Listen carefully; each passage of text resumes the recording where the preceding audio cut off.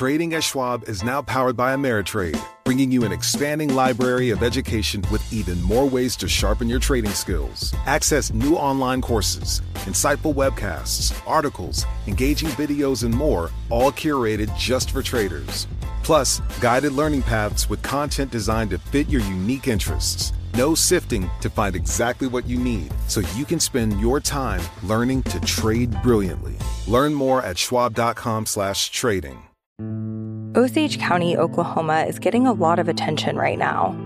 It's the setting of Martin Scorsese's latest film, Killers of the Flower Moon.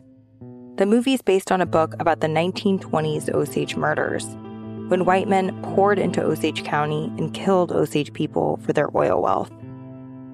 I'm Rachel Adams Hurd, the host of In Trust, a podcast from Bloomberg and iHeartMedia. For over a year, I was reporting a different story about other ways white people got Osage land and wealth, and how a prominent ranching family in Osage County became one of the biggest landowners here. Their ranching empire was built on land that at the turn of the century was all owned by the Osage Nation. So how'd they get it? Listen to the award-winning podcast In Trust on the iHeartRadio app, Apple Podcasts, or wherever you get your podcasts. Welcome to the Bloomberg Markets Podcast. I'm Paul Sweeney, alongside my co-host, Matt Miller. Every business day, we bring you interviews from CEOs, market pros, and Bloomberg experts, along with essential market-moving news. Find the Bloomberg Markets Podcast on Apple Podcasts or wherever you listen to podcasts and at Bloomberg.com/podcast.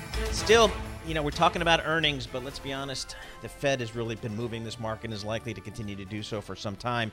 So that means we have to talk to Ira Jersey. Whether we want to or not, we have to talk to Ira Jersey because he is the go-to guy. He's the chief U.S. interest rate strategist for Bloomberg Intelligence. So, Ira, what do you expect from your Federal Reserve here? The talk is kind of really ramped up on, hey, we only need 25 basis points this time. Yeah, I still think that they'll do 25 basis points and they'll leave the door open to doing one or two more interest rate hikes. Remember, we don't get a summary of economic projections this time, so there won't be any new dot plot or anything like that. But we'll be parsing very carefully Jay Powell's post-meeting statement next Wednesday because we want to get a hint of what their reaction function is based on incoming data. Like, will they potentially stop at the March meeting? We don't think that they will, but it's going to be a very close call thereafter, we think. So, and it will be very data dependent. So if inflation keeps on the down trajectory that it's been on in recent months, then we might be very close to nearing the end of interest rate hikes. That's a big if, right? Because as China reopens and Europe seems to avoid a deep recession, there could be a lot more spending on commodities that could push prices up, and that could come through in inflation. Yeah, that's true, Matt. I think one of the risks, though, and one of the key factors that's helping the inflationary environment right now is base effects, right? So the spring of last year was when you saw the largest month-on-month increases in a lot of prices, and now you're going to see some of those base effects roll off. So you'll actually have somewhat of a stabilization on a year-on-year perspective. But you're right. And one of the things that we've often noted is, look, if the Federal Reserve hikes to 5%, plus or minus 25 basis points, but let's say it's 5%, then and you wind up having the PCE deflator more or less 5%, which seems like it's very likely going to happen over the next couple of months, then really the Federal Reserve will say, okay, look, our job's not done, but we're just not cutting policy. And what's still amazing to me is that even though the Fed's been very consistent for the last 6-7 months, with almost every member saying, look, once we reach the peak, we're going to stay there for a long period of time, the market still doesn't believe that, right? The market is still pricing in cuts. Also, who wants that? I don't want to sit around with 5% inflation. I mean, base effects was the mantra that we heard at the beginning of 2022, and it still didn't slow inflation down that much, right? If you look at year-over-year CPI, it averaged 7% in 2021. It averaged 6.5% in 2022. So let's say we get down to 5.5% in 2023. I don't want to look forward to 5% in 2024. Get it done. Well, that's the reason why they're not going to be cutting, right? So I think we have to. Yeah, but raise. Well, they're not going to probably raise much more than 5.5% or 5.25%, in part because some of the underlying inflationary pressures are coming down. So you mentioned things like commodities and goods prices, and goods prices have already been falling, right? So I think we throughout all of this, we've actually missed the fact that core goods prices are actually falling on a month-on-month basis. What's continuing to rise significantly is our services prices, and those are driven in large part by wages and wage gains. And obviously, the employment situation continues to be reasonably good. So the Federal Reserve will be pretty happy, I think, to maintain interest rates this year. Look, Matt, if you're right, and there is a large portion of the market that still thinks that the Federal Reserve is behind the curve and they need to continue to hike well beyond 5%. There's a whole nother side of the market that's actually, clearly winning, saying that, hey, we're going to be in a recession in the second half of the year, and because of that, the Fed's going to be cutting sooner rather than later, before.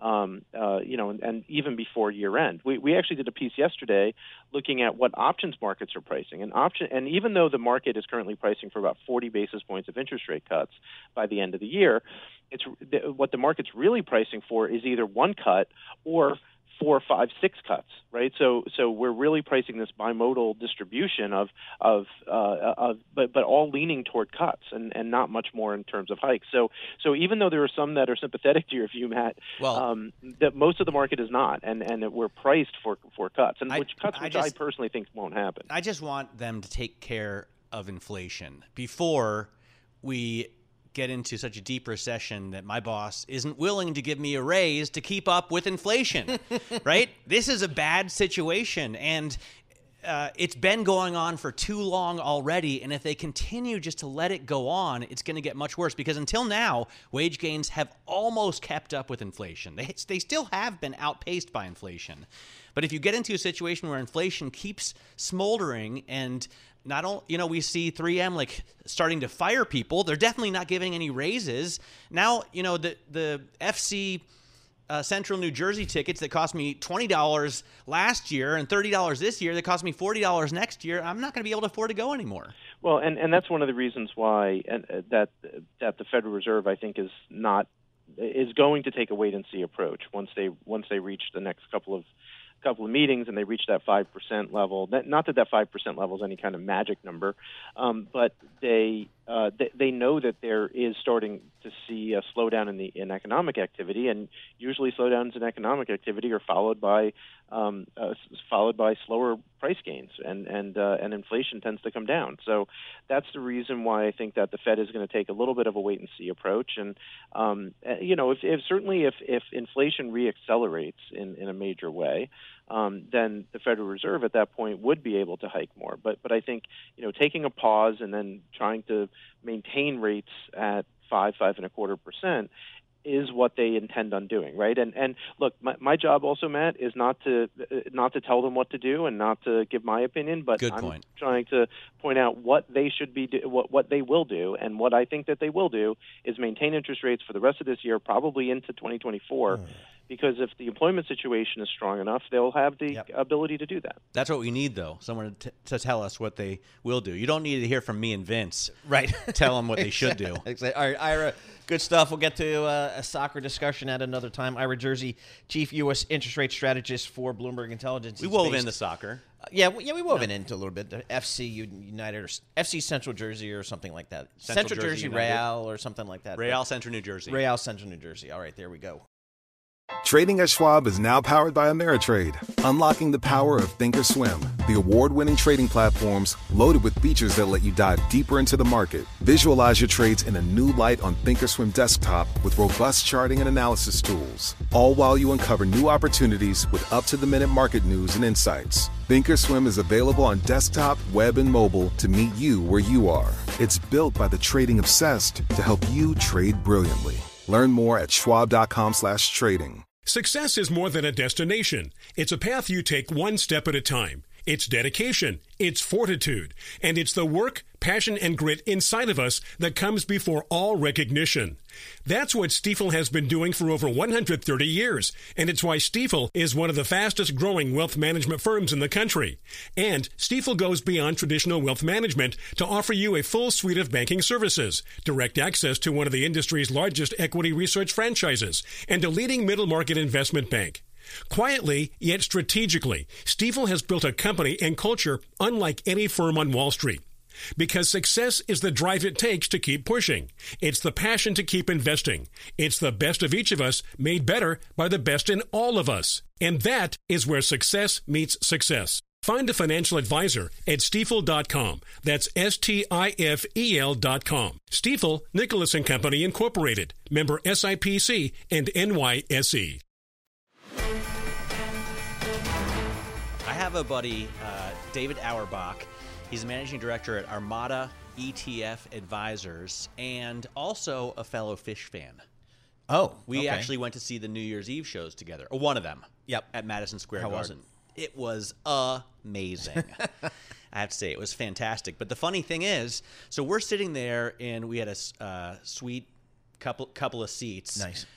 Great view. The light show was insane. And in the second set, we get into this deep, like spacey discussion about mall REITs. And I thought, you know what? In this entire stadium, in all of MSG, nobody else is talking about mall REITs right now. Let's bring in David on the phone, joining us out of Texas. Great to have you on the program, David. Let's start by talking about the situation that the real estate industry, or the residential real estate industry, finds itself in right now. We'll get to the malls later, but you run House, HAUS, which is an ETF, an actively managed ETF that invests in publicly traded REITs. Talk to me about the state of your industry. Well, good morning. Thanks for having me back on the air. And of course, I'd rather talk about our fun experience, but right now in the world of publicly traded REITs, we see really a lot of upside. As you know, after the volatile 2022 results, a lot of the REITs are coming out basically forecasting we're not going to have as great of a year NOI growth and, really crush it like we did last year, because last year was almost unprecedented for some of the residential REITs. But these guys are still forecasting growth. And in the wake of rising interest rates and rising inflation, we're focused on that end rental payment. We call it the residential REIT income ETF because we say that the rent payment goes into your pocket as income in the form of dividends. And pretty much across the board, these residential REITs have been raising their dividends over the past couple of years through COVID. That's great for Paul. Paul, how good is you? You love dividends. I love dividends. I love coupon payments. That's good stuff. So has the residential real estate market, is it still adjusting to this higher mortgage rate environment? Has it steadied? What are we seeing here? Yeah, it's definitely adjusting. There's no question about it.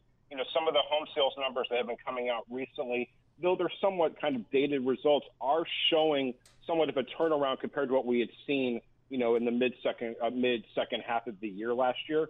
I hate to use the term, but everybody kicks around that new normal. Look, Fed interest rates have gone from 0 to 4.5%. Mortgage rates, went from like 2 to 6, 3 to 6% last year.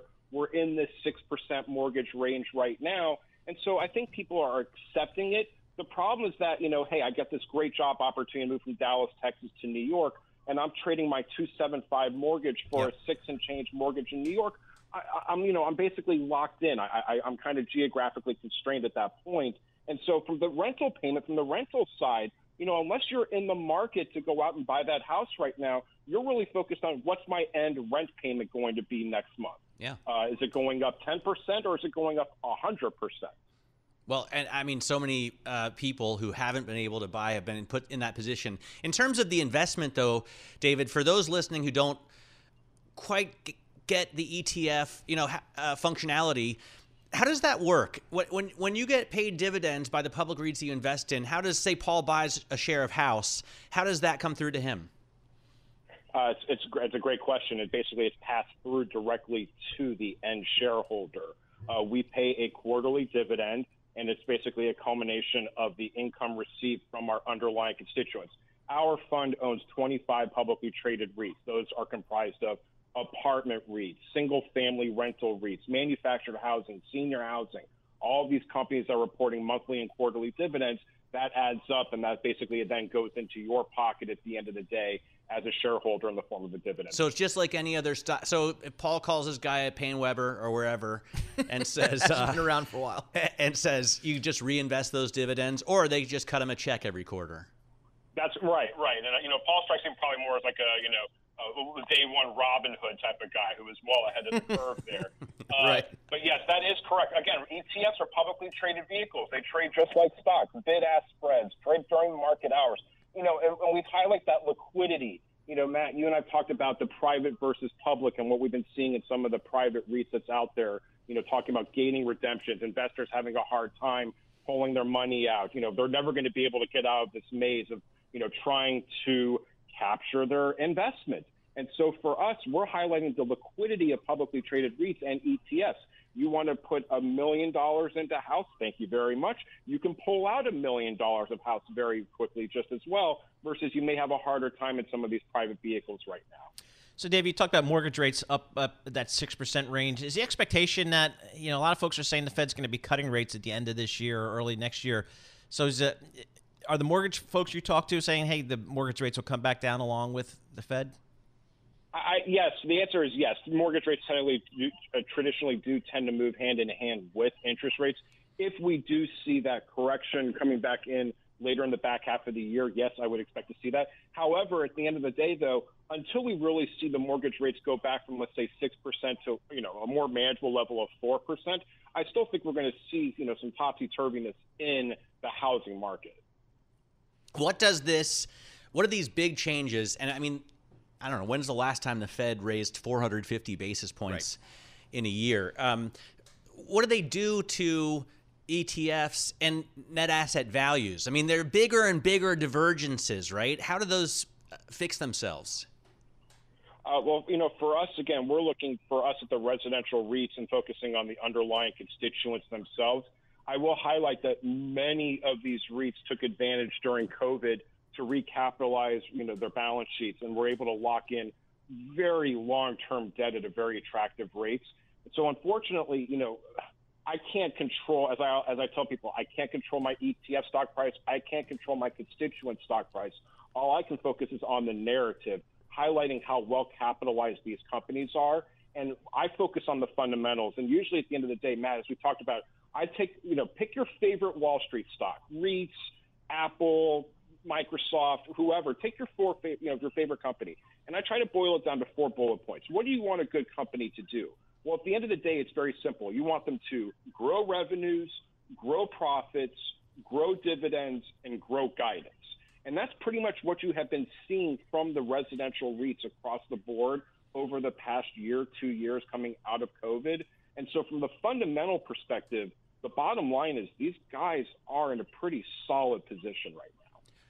Let's just quickly touch on malls for a second, because I thought it was such a cool conversation that we had in an extended version of Tweezer.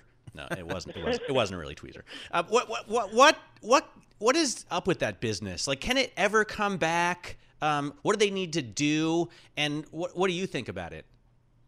Well, cap rates in the mall sector have been going backwards down the number line, to throw another reference at you. And when we look at some of the high quality properties versus, you and I spend a lot of time talking about American Dream. And in fact, Bloomberg Opinion ran a great piece yesterday talking about how mall landlords are spending huge dollars to offer these experiential type experiences in indoor ski malls and ski retail locations, as an example. And the question is, if you build it, will they come? And at the end of the day, look, there is no place like the mall. I have fond memories of going to the arcade, going to Mrs. Fields Cookies, and that was where we spent our weekends.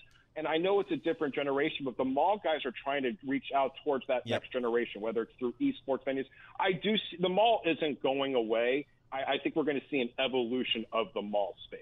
I'm looking forward to it. Good stuff. I hope they put in pickleball. Pickleball? You're a big pickleball fan? Oh, yeah. All in. And whatever the latest fad is. David Auerbach, Managing Director, Armada ETFs, giving us his thoughts on the residential real estate market and their residential REIT income ETF is House. HAUS, House. So we'll see how that goes. But mortgage rates at 6% makes it tough for some buyers. Now, let's talk about some industrial America, agricultural equipment, turbine engines, all that kind of good stuff. We can do that with Karen Ubelhart. She covers all that industrial stuff for Bloomberg Intelligence. Karen, lots to talk about. Let's start with one of your all-time faves. You've been following this company for decades, GE. What do we learn today with their earnings, and kind of what's their story going forward? On just briefly on the fourth quarter, I guess there was positive surprises and negative surprises. On aerospace, that was kind of in line. Power, which is a big turnaround story, they did much better than expected on margins, double-digit margins, which they haven't done in 4 years. However, they lost that in renewables, which is an ongoing issue for them. As far as the outlook, again, it's going to be driven by aerospace. The outlook was lower than people expected on an EPS basis. I think they're probably lowballing on aerospace, and they're giving themselves some room for problems again in renewables, although the long-term outlook is good for renewables, so we might want to talk about that a bit. So, all right, let's talk about that. And let's talk about the longer-term outlook for General Electric for the stock. What do you think? I think 2023 is going to be another wishy-washy year because, A, they've still got to spin off Power, the energy business now called Vernova. That is a problem. It's going to lose money again this year. They're going to try to get it out the door in the spin in the first quarter. So that's going to be hovering over while we have the overlay of their ongoing business. Aerospace is going to have, over 20% growth, high double-digit margins. And then the big issue that came up in the quarter, it was probably 8 of the 10 questions was on what is free cash flow going to look like next year.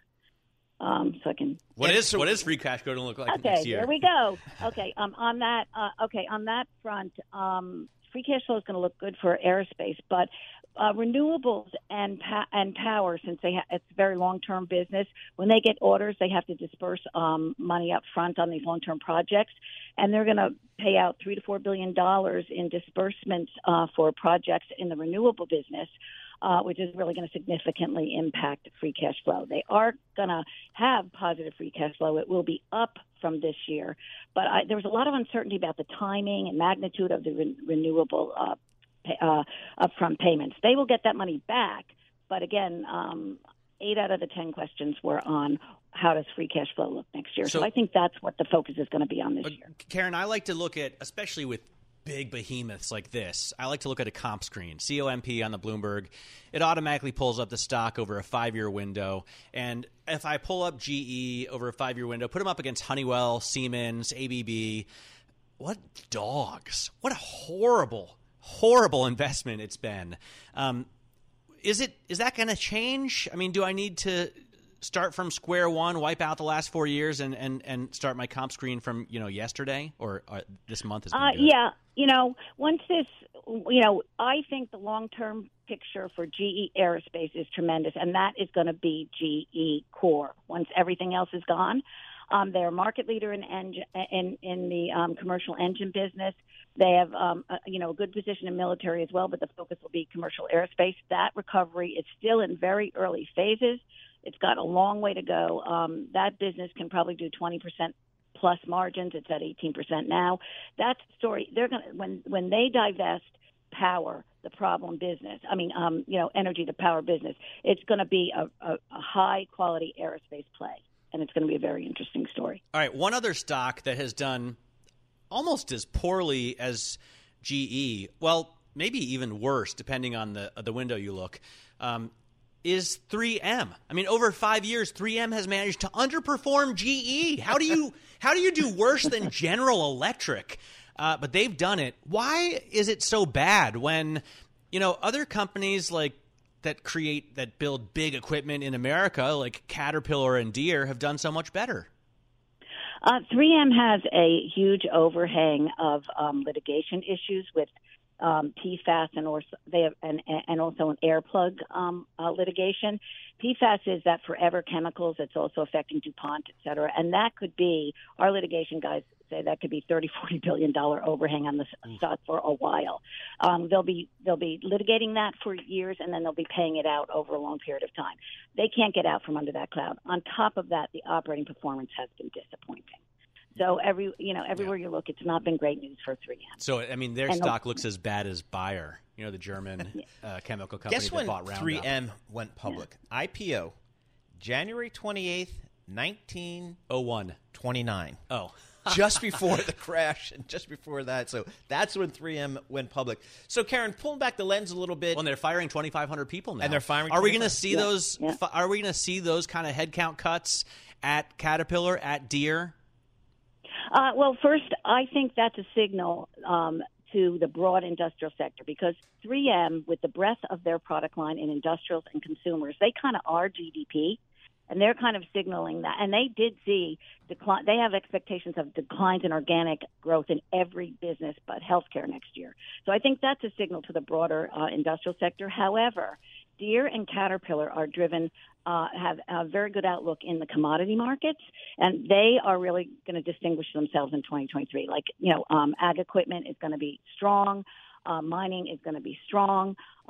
So that's why those stocks are breaking away, because they're in a commodity cycle that is going to continue to be strong. So, Karen, what are your big industrial agricultural companies that we've been talking about? What do they do in a recession? Because clearly, boy, they're going to see it right away. They probably have seen it. Do they cut people? Do they shut plants? What do your companies do?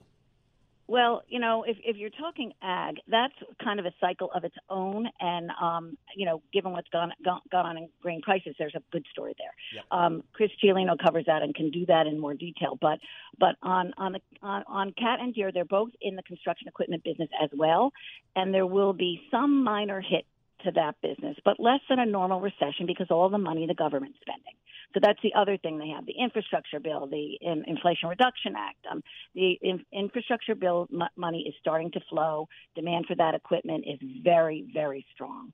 And then that will continue as the Inflation Reduction Act starts to contribute later in the year. So they've got a lot of wind behind their sails in the construction side, and then the mining side looks good, and then the ag side looks good. So those two companies that you've named have a very favorable outlook.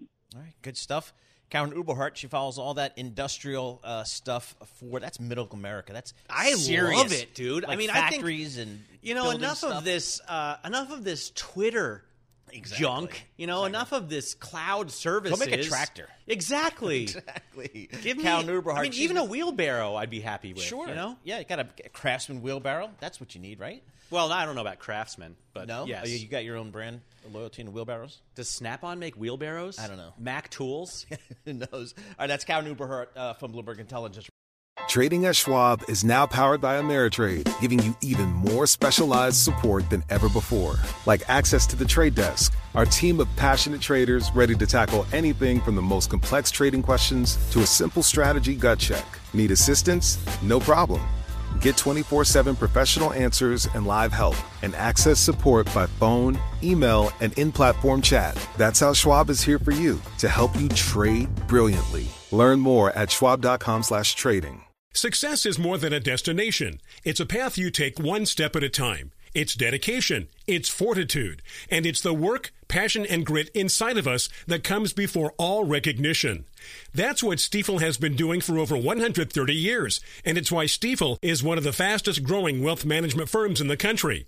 And Stifel goes beyond traditional wealth management to offer you a full suite of banking services, direct access to one of the industry's largest equity research franchises, and a leading middle market investment bank. Quietly, yet strategically, Stifel has built a company and culture unlike any firm on Wall Street. Because success is the drive it takes to keep pushing. It's the passion to keep investing. It's the best of each of us made better by the best in all of us. And that is where success meets success. Find a financial advisor at Stifel.com. That's STIFEL.com. Stifel, Nicholas & Company, Incorporated. Member SIPC and NYSE.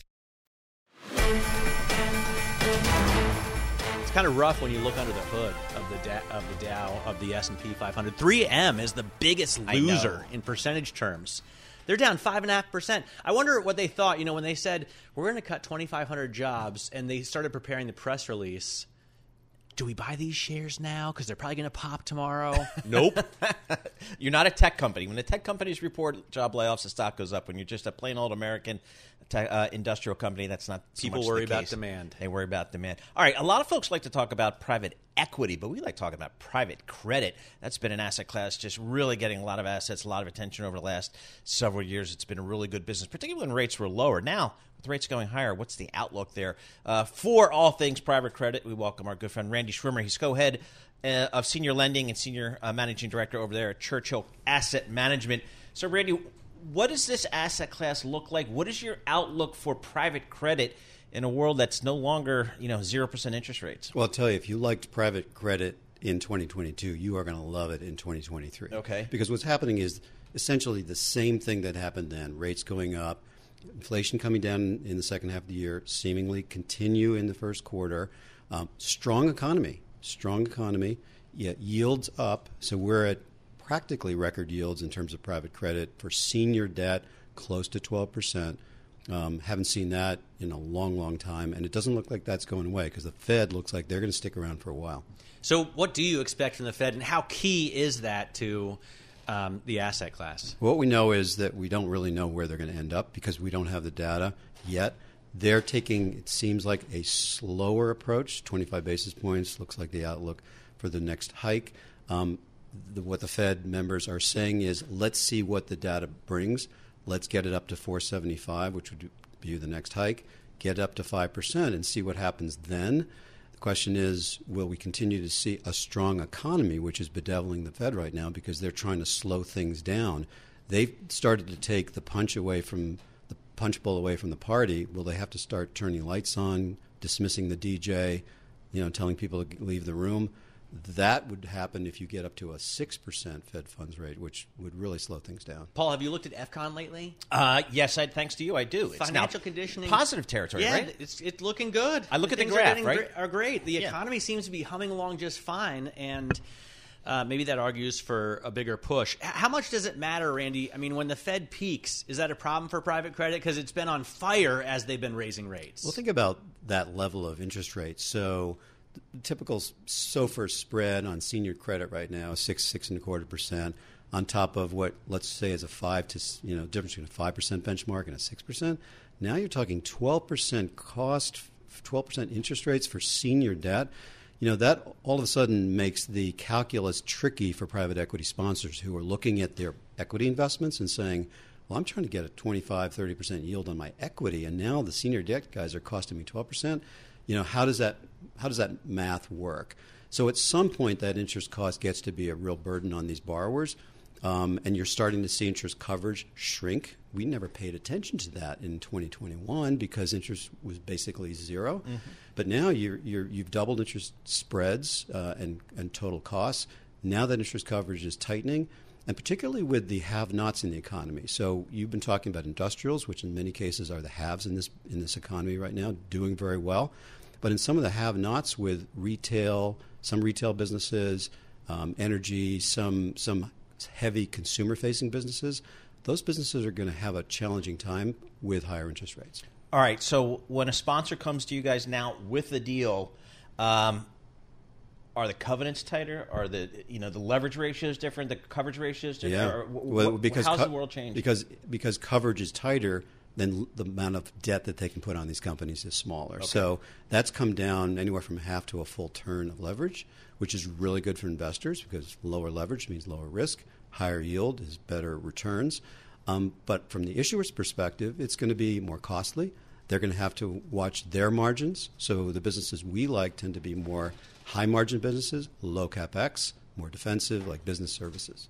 So as you look at your portfolio right now, I presume your credit guys are really sharpening their pencil to saying, how is our portfolio set up right now for rising interest rates? What may be a recession? Kind of what are you seeing here? Well, the way that our portfolio is constructed, it's mostly defensive industries, as I mentioned, with high free cash flow ratios. And so the businesses, generally speaking, are doing quite well. In fact, for the third quarter, we don't have fourth quarter yet. Third quarter numbers for our portfolio, we call it the Griffin Index after our mascot, the Churchill Griffin, is up in revenues and cash flow over 25%. Now, those include companies that are doing add-ons, so M&A is part of that, but these businesses are growing. To your point when we started about the economy, certainly in those areas that are more defensive, those businesses are doing well. Our portfolio companies are doing well. That seems to be the case in general in when you look at the more business service arena. And that's both the challenge and the opportunity that we have, because if our portfolio continues to perform, it means we can continue to lend. So private equity firm comes to us and says, hey, we got a deal. We look at if it fits the kind of parameters that we like for these businesses, we have the capital to invest in. And what is the deal flow like now you're seeing coming from the buy side? We had a good January, good first part of January. Some of it kind of leaked over from the end of the year. But the forward pipeline is slowed down, no question about it. What's helpful about direct lending is that the ratio of deals that are being done in the private credit space versus public is now 4-1 in favor of private. Really? Because of long-term capital and the ability of folks like Churchill to commit large dollars and get deals done. What's a typical term loan from you, or a typical deal like length? Yeah, so it's basically 5 to 7 years. Okay. Now, they don't last for that long because these companies tend to get refinanced or bought. So the average, tenor is probably 2.5 to 3 years. And you guys are doing small and mid-sized? Yeah, these are companies that are between 50 million in revenues, 500 million in revenues. That's not a KKR type deal, is it? Whose sources? So these are middle clients? market private equity sponsors. There are, we have 250 that are in our stable that come to us all the time, and we're one of the top lenders in the space. All right, a couple things I want to ask about your business specifically. You have a wildly popular newsletter, The Lead Left. The Lead Left. And I feel like that could also be an indicator as to the interest in the asset, right? So what's it look like right now? Well, what's interesting is we had an M&A webinar last week. We had 700 registrants, not quite the Bloomberg Radio audience for Paul and Matt, but basically people going online and listening to what's going on. The short story from 5 top middle market investment bankers who came on this webinar to talk about business is it's a world of the haves and have-nots. The haves being the companies that we talked about earlier, the defensive businesses. The have-nots are the businesses that are more retail-focused, higher CapEx and so forth. For those have-nots, there's no bid. If you're a seller, it's like if you have a $500,000 apartment, you want to get your $500,000, somebody offers you $400,000, you know what? I'm going to wait. So a lot of those sellers are waiting. For the good businesses, and you have an apartment that people like, it's a nice area in Manhattan, they say, you know what, I'll give you that $500,000. I don't even need financing, I can close tomorrow. You're going to sell that business. So we're seeing the haves getting traded, the have-nots not, and the big factor now is the wait and see that we talked about with the Fed. What's the Fed going to do? What's going to happen with interest rates? And most importantly, what's going to happen with valuations? Because for the haves, valuations are okay. We only have a minute, but I know one of the other questions, what's going to happen with the debt ceiling? We're going to start talking about it every day, and I'm already sick of it. I can't wait. But what do you think about it? How does it impact? Well, remember in 2011, it was a big deal. Can't believe that was 12 years ago. And the public markets had a real strong reaction. We lost a letter. We lost an A from the AAA to a AA. Right. And I think it feels like government has become more fraught than it was then, and so it's going to be a challenge. Can you believe government is more dysfunctional now than it was then? So here we are, and we're going to be all hopeful that a resolution is in place. I know we have till, June to figure it out, so I can't wait to listen and hear on Bloomberg Radio. All right. If I was coming out of the Chase credit program today, like I did back in the day, I'd go work for these guys. I think private credit's a place to go, man. Absolutely. Send me your resume. I 100% agree. I'll send you my resume from 1991, I think. Yeah. I'm not even 50, so I'll come over. I'm still young. Experience matters, guys. Thank you. Matters. All right, Randy Schwimmer, he's co-head of senior lending. He's the senior managing director at Churchill Asset Management. We love talking to Randy, because he's nearby and he can come to the studio. That's a plus. But we like just talking about private credit. It's a growing asset class, and it's just where a lot of funds are going. It's where you get some of these deals in the small, mid-sized space on the M&A side, and it's a great capital structure these guys can put on. We got to get the Lead Left on the Bloomberg terminal is what we have to get. Oh, that'd be a good idea. Right now you can go to leadleft.com, but maybe we can include it in your Bloomberg subscription. Yeah, we'll take a look at that. All right, Randy Schwimmer, thanks so much for joining us. Love talking about that stuff.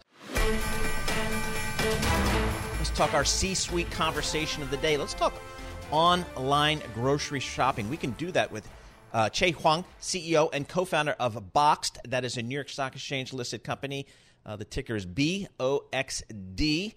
put that into your Bloomberg Professional Terminal and take a look at that. So, Shay, thanks so much for joining us here. Inflation's kind of the topic of the day for all consumers. And boy, I tell you, the place I feel it the most, I think, is in the supermarket, is in the grocery store. Talk to us about how it's impacting your business. Oh, I wish I could say I was immune from it, but as a consumer, I feel it as well. And it's not just the topic of the day, but probably the topic of the year as well. It's been rampant throughout the industry. First, we had supply chain. Now we just have general inflation kind of problems. But overall, it's not an easy time being a consumer in those grocery aisles, in store or online. So what kind of experience is Boxed offering consumers? And is it just consumers? I feel like you have a B2B component as well. Yeah, absolutely. So traditionally, pre-COVID, our business was 75% B2C and 25% B2B. So anyone who wants wholesale consumables delivered to their doorstep, whether they live out in rural areas or they're in a city office, we can service them anywhere in the lower 48 states. But why? What's the unique selling point here? I mean, do I pick a box of stuff? Do I put all the stuff I want in my box? Do you deliver it quickly? What separates you from other online grocers? Yeah, I think the answer is yes to everything you just said. So we built a business on allowing folks to build a basket of these goods. So the typical consumer buys 8 items. And so we ship it to you generally in 2 days or less. Many folks get it overnight, direct to your doorstep. So you don't have to lug all this stuff all around and without a membership fee. On top of that, because folks generally buy so many items at once, we can amortize that shipping price for individual items over that giant box that you get. So we actually offer pretty compelling prices compared to other online folks when you compare the unit price. And if you think about us not charging a membership fee.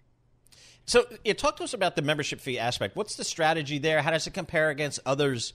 There's no membership fee, right? Right. So I just want to get a sense of kind of what's the strategy behind that and how that it compares to your competitors. Yeah, so a lot of competitors out there do charge a membership fee in order to shop, but we just decided not to do that. I think when you look at other ways that we've been able to lower prices, whether it's getting folks to buy a lot in a single cart, as I just mentioned, or partnering with manufacturers in order to get some advertising on our site to subsidize those prices.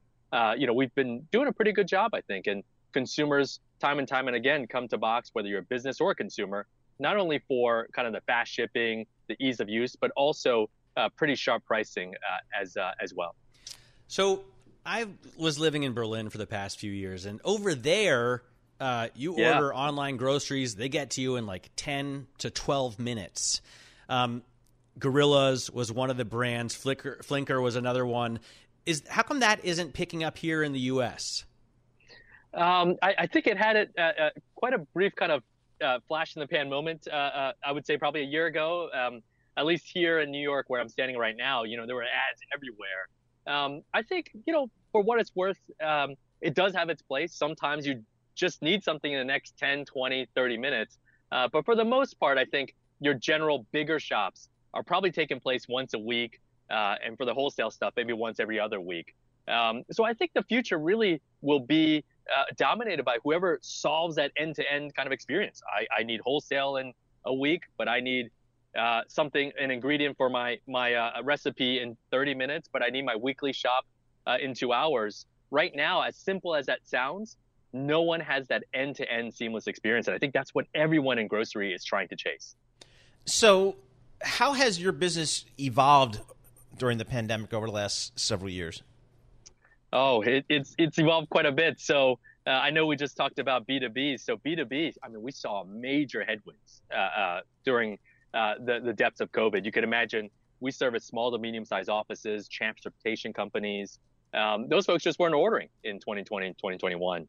But we're seeing that rocket back. So B2B, if we're going to talk numbers, hard numbers, through Q3 of last year, it was up a blended over 50%. So folks are really coming back and ordering more. And also all this technology that underpins our whole business, we wrote it ourselves, whether it's the middleware, the automation hardware. We then extracted it, and now we began to license that technology to folks all around the world. So we've evolved quite a bit throughout that time as well. So one of the very successful I guess, pieces of grocery business are private labels, right? ShopRite has Bull and Basket. Costco has Kirkland. What are you doing in that regard at Box? Yeah, I love the question because you guys have covered it so much in terms of just the inflationary environment, how it affects the consumer, how it affects businesses. One of the things that I think hasn't been said by some of the previous guests that you guys have been on is actually how people behave in previous kind of recessionary or inflationary environments, and that's folks trading up or trading down. So they generally trade down to dollar stores, hard discounters if they're looking for just a better deal on a whole dollar basket, or they trade up. So I'm sure folks at Bloomberg Radio consume a lot of seltzer water just like I do, and if that's the case, then if you have the wherewithal, you're going to buy that giant 24-pack instead of buying a single can every single day. Now, once you go in the store, you're also going to trade up sometimes or trade down, depending on the price point for certain items. And a way you can trade down in terms of price but not quality is private brand. And private brand, everyone out there, if you haven't tried, not only us, but others out there, this is not the generic brands of like 10, 20, 30 years ago. There has been billions of dollars invested into the manufacturing of these products, and their quality is actually quite good these days. So I'm looking at the FA function on the Bloomberg terminal. Give me some, and it shows me some of the forecasts out there from Wall Street here. Doesn't show you guys turning EPS positive anytime soon. What's kind of your financial outlook as it relates to profitability? Because that seems to be what the market really wants these days. Yeah. So we've been trying our best and pulling in that profitability number. So in Q2, in our earnings call last year, we told folks, hey, we get it. I think we could do a better job on pulling in profitability. We executed, and as of our last earnings call, just in one short quarter, we announced an 88% rise in gross profit, over a 500 basis point rise in gross margin on our retail business. And of course, we have the software business, which is traditionally 70 to 80% gross margin. And as we begin to recognize some of that revenue, I think you're going to see that flow through the P&L. So us, just like every other technology company out there, we're really trying to rein in profitability and costs. All right, Che, good stuff. Appreciate that. Che Huang, CEO and co-founder of Box. That's an online retailer. The New York Stock Exchange symbol is BOXD. Had a banner day last week. They got funding, I think 10 or $20 million in funding, and the shares went up 55%. Oh, nice. That was Monday. All right, good stuff. Not a bad day. Not a bad day if you're a shareholder there.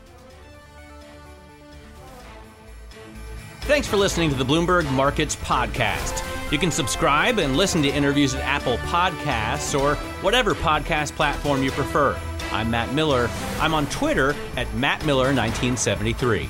And I'm Paul Sweeney. I'm on Twitter at PT Sweeney. Before the podcast, you can always catch us worldwide at Bloomberg Radio. To address our new climate reality, the world needs radical solutions. Collaborate for a greener future at the Bloomberg Green Festival, a groundbreaking celebration of the thinkers, doers, and innovators leading the way. From design and culture to technology, science, and entertainment, hear from inspirational speakers and immerse yourself in climate solutions. July 10th through 13th in Seattle. Title sponsor, Amazon. Get 20% off using promo code RADIO20 at BloombergLive.com/Green Festival.